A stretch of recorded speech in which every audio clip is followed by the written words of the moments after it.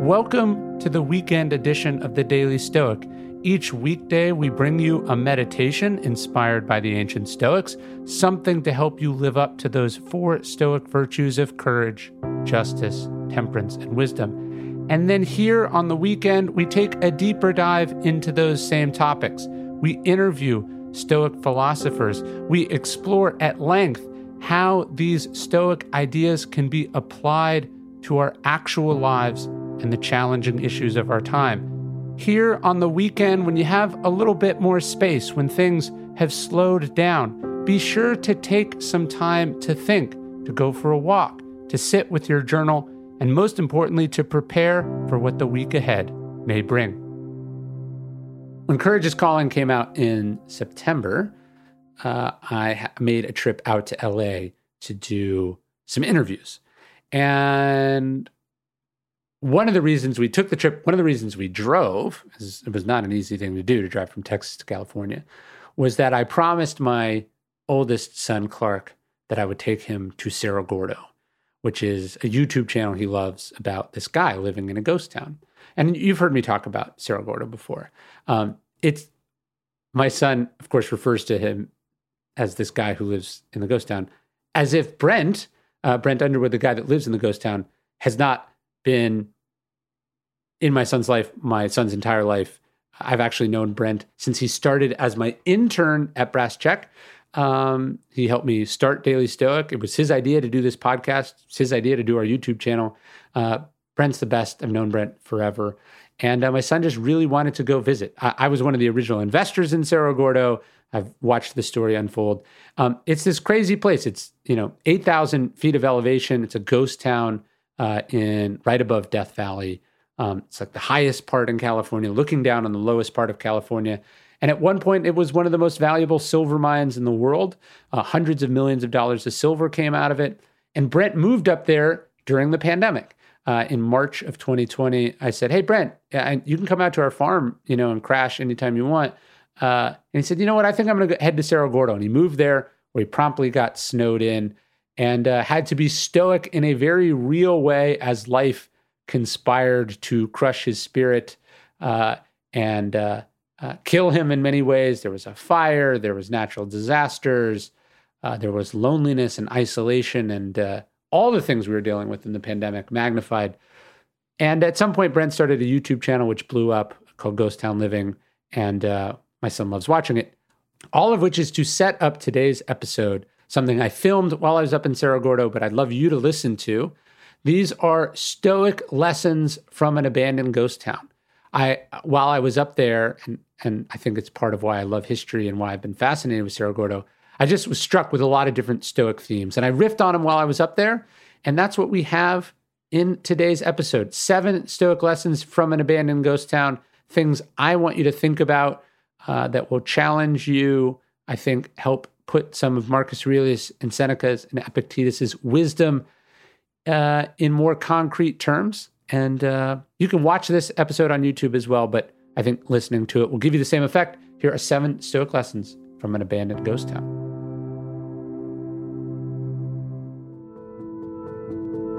One of my absolute favorite quotes from Seneca, he says, "The whole world is a temple to the gods." When you look out at the insane beauty, it's hard not to be struck by that, just how obscenely beautiful the world is. Actually, one of my favorite Marcus Aurelius passages is when he's sort of talking about the ordinary beauty of life in Meditations. He talks about nature's inadvertence, the way that bread cracks open or olives fall ripe from the tree, or the way that grain bends low under its own weight. You look even like this scrub brush growing out of the side of a cliff face. You look at the mountains, the way they frame the city. It's just incredible. You have to cultivate that eye to appreciate it, to see it, to soak it in. You can't be too busy. You can't be too preoccupied. You can't be too obsessed with yourself not to see it. I mean, even just look how insanely beautiful the road up to Cerro Gordo is, just carved out of the face of the mountain. On the bookshelf here at Cerro Gordo, I found one of my absolute favorite books, Toto-chan, The Little Girl at the Window. But there's a little memento mori story that I think about every time I touch or think about this book, which I just reread a couple years ago, and we actually sell my bookstore, The Painted Porch. The person who recommended that book to me was my friend, Seth Roberts. And a couple years ago, Seth sent me an email on a Friday. I saw it, I started to read it, then I marked it as unread, and I said, I'm going to get to it on Monday. I was editing an article or something he was writing, and I said, I'll do it Monday. But that Sunday, he dropped dead of a heart attack on a hike. It's obviously tragic that he's gone, but the final lesson I took from that was this idea of memento mori, which the Stoics talk about, which is that you can't take people or life for granted. You never know. You never know how long you get with someone. You never know if you'll get another chance to respond to that email. And I think about that email all the time. I could have responded. I could have just said hello. We would have connected one last time before he died. And this is a great book. You should definitely read it. It's a beautiful book. But I hope that memento mori reminder sticks with you as well. Hobbes famously said that life is nasty, brutish, and short. And Aristotle said something pretty similar about the lives of slaves back in ancient Greece. And you can get some sort of desolate, dark summations of human existence in Marcus Aurelius too. But you think about the lives of these miners. You know, they're making $4 a day, maybe. They're literally carving out rock piece by piece, bucket by bucket, just getting destroyed. Almost none of them ever actually strike it rich. In this Union mine up here, there was a cave-in that killed up to like 200 miners, or something like that. They're just stuck there. They never got out. And who remembers them? To me, the point isn't to be dark and morbid, although, you know, we're all fragile and mortal today. To me, the lesson is like, we should be immensely grateful for the privileges and advantages that we have in the modern world. We're so lucky. I'm here at Cerro Gordo, and I'm standing on top of a 70-foot mound. The mounds, the stuff that comes out of a mine, are called tailings. So this hoist house here, tiny cage, every day running 24/7, would bring up rocks, right? All the excess that they're trying to get out of the mine. Not even just the ore, but the excess. So these tailing piles, that's 70 feet, multiple hills of millions of pounds of rock, which reminds me of two great Stoic quotes. One, Marcus Aurelius says, we assemble our life action by action. No one can stop you from that. The idea that you're going to build a 70-foot pile of refuse is insane. But how do you do it? You do it one ore cart at a time, one trip from the hoist at a time. And then my other favorite quote, this is actually from Zeno, the founder of Stoicism. He says, well-being is realized by small steps, but it's no small thing, right? Each one of these, just a tiny little load of rocks. It itself is small, but cumulatively it's enormous. Whereas Washington's favorite expression was, many mickles make a muckle. Many loads make a giant mountain. Dell Tech Fest starts now. To thank you for 40 unforgettable years, Dell Technologies is celebrating with anniversary savings on their most popular tech. For a limited time, only save on select next-gen PCs like the XPS 13, where you can make the everyday easier with Windows 11. Plus, curate your dream setup with great deals on select monitors, mice, and must-have electronics and accessories. When you shop online at Dell.com/deals, you'll have access to leading-edge technology and free shipping on everything. That's Dell.com/deals. One of the things I think about when I come to a place like this is like, how did the people live? Like, how did they endure the adversity and the difficulty in the inhospitable weather? And the answer is they dealt with it one day at a time. They dealt with it with quiet stoicism and endurance, just like you would do if you lived then, or if those conditions returned. Like, we think about how our ancestors lived through the Great Depression or the Great Influenza or any of these things, and they lived through it by living through it. It's not that complicated. Just in the same way that you lived through the pandemic by, as Marcus Aurelius says, by using the weapons that you've always been armed with, your reason, your strength, your power of will. And so that's how you have to think about it. Like, you're not that different from them. And in fact, we're all descendants of people who have been through much worse stuff. We come from an unbroken line of survivors, dating back to Marcus Aurelius and before him, and before her, and before him, all the way back. We come from an unbroken line of survivors. And as I look out over this town, I just take some edification from the hardiness and the perseverance and the strength of the people who lived here. And you can choose to do that too. And it's just, I think, something always worth remembering. The Stoics say, like, all of this is ours in trust only. Like, you possess it briefly, however long you have it. But like, undoubtedly, it goes with your death. It goes to someone else. But it can also be stolen from you. It can burn down like it did earlier this year. Like, it's yours in trust. You have so little control over it.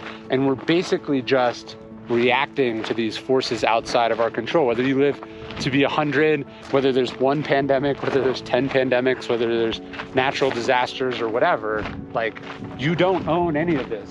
Like, I heard someone say about their ranch, which I think about with mine, they're like, I don't own this, the bank just lets me make payments on it. I mean, you don't own it. If you don't pay your property taxes, like, someone will come take it from you. Like, you do not own anything. And there's a story about Epictetus where this lamp he has is stolen, and he instead of being upset, he just goes like, you can only lose what you have.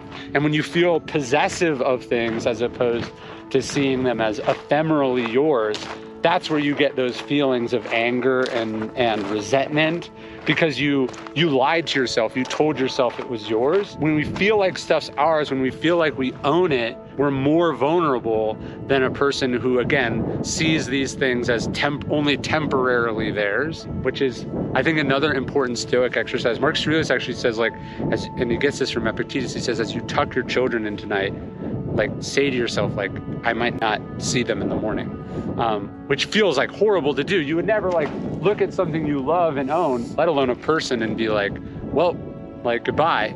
But when you do that, the Stoics say, when you wake up the next day, you're like, you actually appreciate it. You see it as yours. You're grateful for it in a way that if you have begun to take it for granted, or like you've woken up with so many mornings, every morning you have it, you don't appreciate it. You don't see it with the precariousness that it actually exists in. Everyone has a thing they would like to do, yes. And then they look at the numbers, or they get dissuaded, or they look at the entrenched interests that would make that very difficult, and then they come up with a reason not to do it. Yes. There's this great story where Jeff Bezos has the idea for Amazon, and he's telling his boss, he's working on Wall Street, and they go for this walk in Central Park, and his boss says, that sounds like a great idea for someone who doesn't have a job.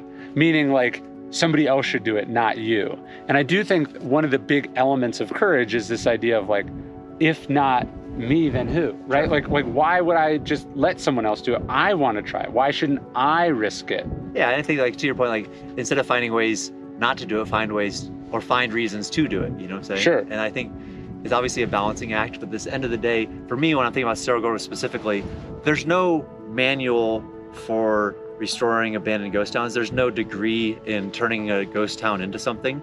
And so, like, to your point, if not me, then who? I think that, like, I don't have all of the tools necessary, but I have the confidence that I could figure it out. And so if I'm not going to do it, who else? It's not just if not me, then who? It's also if not now, then when? And I found that in my career. It's like, okay, yeah, I could wait another year and then go do this stuff in Hollywood, but I probably would have never done it. Then I had this corporate life, and it was like, but I want to be a writer. And then to leave that, it's like, if I'm not going to do it now at this age, I'm never going to do it. And then to pivot from that stuff to ancient philosophy, it's like, if you're not going to do it now, you're probably never going to do it. And so there's this great Latin expression, foxy focus, basically like, do it if you're going to do it. Like, you can't put it off. You can't tell yourself, like, when I'm more established, when it's safer, when it's more proven, because that's when you miss your moment. You know, the Stoics in real life met at what was called the Stoa Poikile, the painted porch in ancient Athens. Obviously, we can't all get together in one place because this community is like hundreds of thousands of people and we couldn't fit in one space. But we have made a special digital version of the Stoa. We're calling it Daily Stoic Life. It's an awesome community. You can talk about, like today's episode, you can talk about the emails, ask questions. That's one of my favorite parts, is interacting with all these people who are using Stoicism to be better in their actual real lives. You get more Daily Stoic meditations over the weekend, just for the Daily Stoic Life members, quarterly Q&As with me, cloth-bound edition of our best of meditations, plus a whole bunch of other stuff, including discounts. And this is the best part, all our Daily Stoic courses and challenges totally for free, hundreds of dollars of value every single year, including our New Year, New You challenge. We'd love to have you join us. There's a 2-week trial totally for free. Check it out at dailystoiclife.com.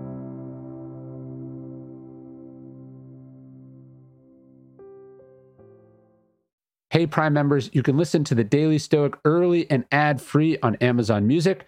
Download the Amazon Music app today. Or you can listen early and ad-free with Wondery Plus in Apple Podcasts.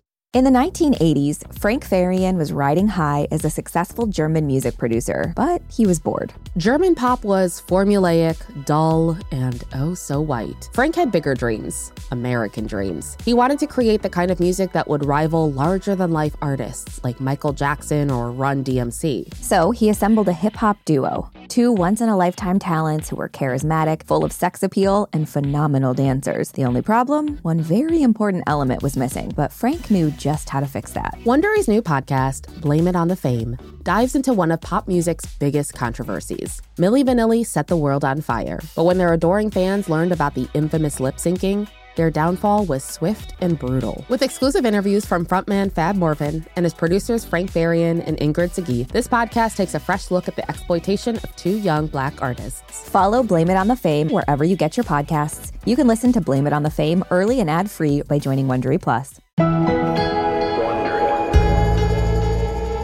From Wondery, this is Black History for Real. I'm Francesca Ramsey. And I'm Conscious Lee. What do most people think about when they hear the words Black History? Rosa Parks, Reconstruction, MLK, February, Black History Month. Exactly. There are so many stories of Black history that we just are not really talking about or thinking about, especially outside of February. And we are about to flip the script on all of that. Because on this show, you're going to hear a little less, in August 1492, Columbus sailed the ocean blue. And a little bit more. She is a heroine to some. As a fighter for Black rights, she is a villain to others. Follow Black History for Real on the Wondery app or wherever you get your podcasts. Listen everywhere on February 5th, or you can listen early and ad-free on Wondery Plus starting January 29th. Join Wondery Plus on the Wondery app or on Apple Podcasts.